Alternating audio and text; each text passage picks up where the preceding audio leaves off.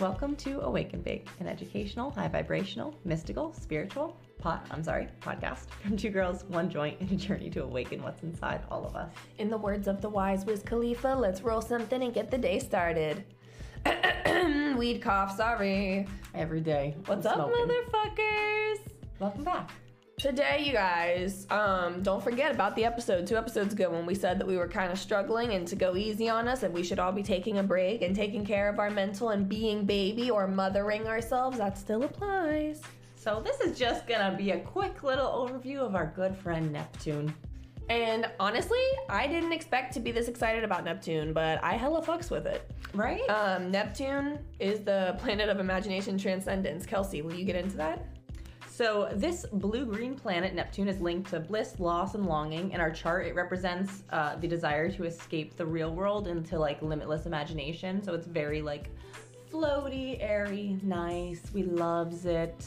Obviously, we're still using the Secrets of Astrology book. Can't not shout that out. In the sky, Neptune was first sighted in 1970. Nope. Me a little dyslexic here. 1795. Neptune had astronomers stumped. They weren't sure what it was, and then it was officially discovered in 1846. It takes Neptune almost 165 years to orbit the sun, which means it takes 14 years to go through a sign. So it's just like Uranus, it's another sign that's like in each sign for a really long time. Right now we are in Pisces. Ooh. Which is funny because it co-rules Pisces. Neptune in the world around us. Neptune symbolizes music, poetry, art, the film industry, photography, fashion, mystics and priests, hospitals, prisons, and monasteries. Everywhere that like is a place for like groups, it's very much like ruling over that. And then in myth, the god of the sea is Neptune, or like in Greek, it's Poseidon, the god of storm and chaos. He rules over ocean depths. The oceans symbolize the mysterious world of collective unconsciousness, which is shared by all people. Oh my God. Right? Makes so much sense. Right? And then, like I said before, it co-rules Pisces. Doesn't have a day of the week like the other ones did. The metal is Neptunium, and the color is sea green. Okay, you guys, so we're going to take a really quick ad, and then I'm going to tell y'all a little bit more about our good friend Neptune.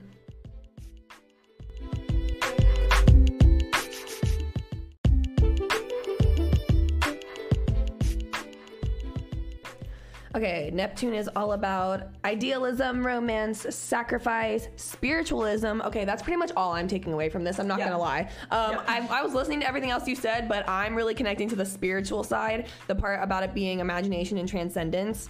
Also, it has to do with chaos and disintegration, escape, imagination, dreams, and fantasies. Okay, so Kelsey mentioned that it co-rules Pisces, and that's currently like what we're in for Neptune right now. And it says, when we read about it in the book, it says that there's no longer an absolute belief in science. People focus on stopping pollution. This feels very accurate. Yes. Am I okay? Right? That's right? what's happening. Especially the part about like the people kind of not believing in like an absolute science. I think now we're all kind of getting into like the metaphysical. We're all kind of getting into like spirituality, right? Yes. We're breaking the idea that like, you know, there's religion and then there's science. We're kind of combining the two. Exactly. And it didn't enter Pisces until 2012, 2011. So like it's a fairly recent thing, which I do think that this has been a fairly recent like raise about the world's vibration. Yeah, that's so cool. Ooh, I love when I can like see the synchronicities. Okay, so it has to do with spiritual escape. Neptune is the part of us that wants to escape from the ordinary life and like find a higher purpose. A spiritual person might turn to prayer or meditation, whatever tickles your peach. It also has to do with sacrifice, right? So Neptune can bring out the charitable side of us, the part that wants to give to other people. It might show up in a way of like you do kind acts for others, or maybe you just like work toward like a certain cause, which again, I feel like it's just a synchronicity. I feel like a lot of people these days are like really focusing like their life passion on like, I don't know, like serving the collective consciousness, even if it's through serving themselves. Like, you know what I mean? Like like our good friend Allie, she runs Authentically Allie, and her whole mission is like through radical self-love that will inspire others to like love themselves as well. So while it might seem like, oh, she's focusing on herself, no, she's helping y'all. She is changing the world. Okay. So it's like that energy as well. It has to do with disillusionment, right? So we can become unhappy when reality does not live up to our dreams.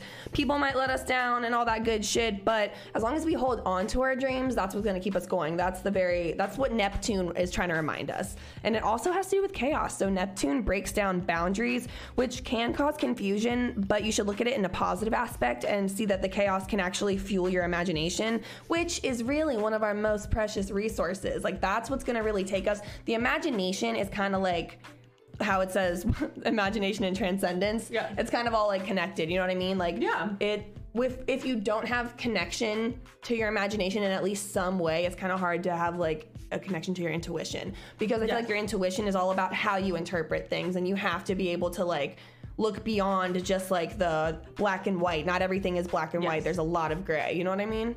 And with imagination is like creation of thought, and like that is what source is like. Ooh, exactly. You know? Yeah. Love Neptune's cool. I love Toonie. Good old Toonie. Yeah, I honestly didn't know much about Neptune before this. I didn't know much about a lot of the planets until this series. Like, this has taught me a lot. I've learned a lot.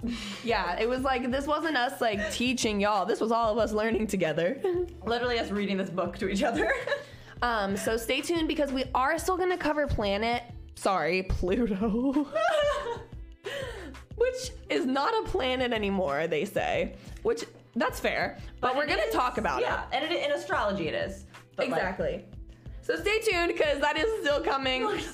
Guys, I need to take a break, right? Make sure that you check out, Bria Jones just dropped a YouTube video, and it says, take the break before the break takes you. I was watching it right before we filmed this episode.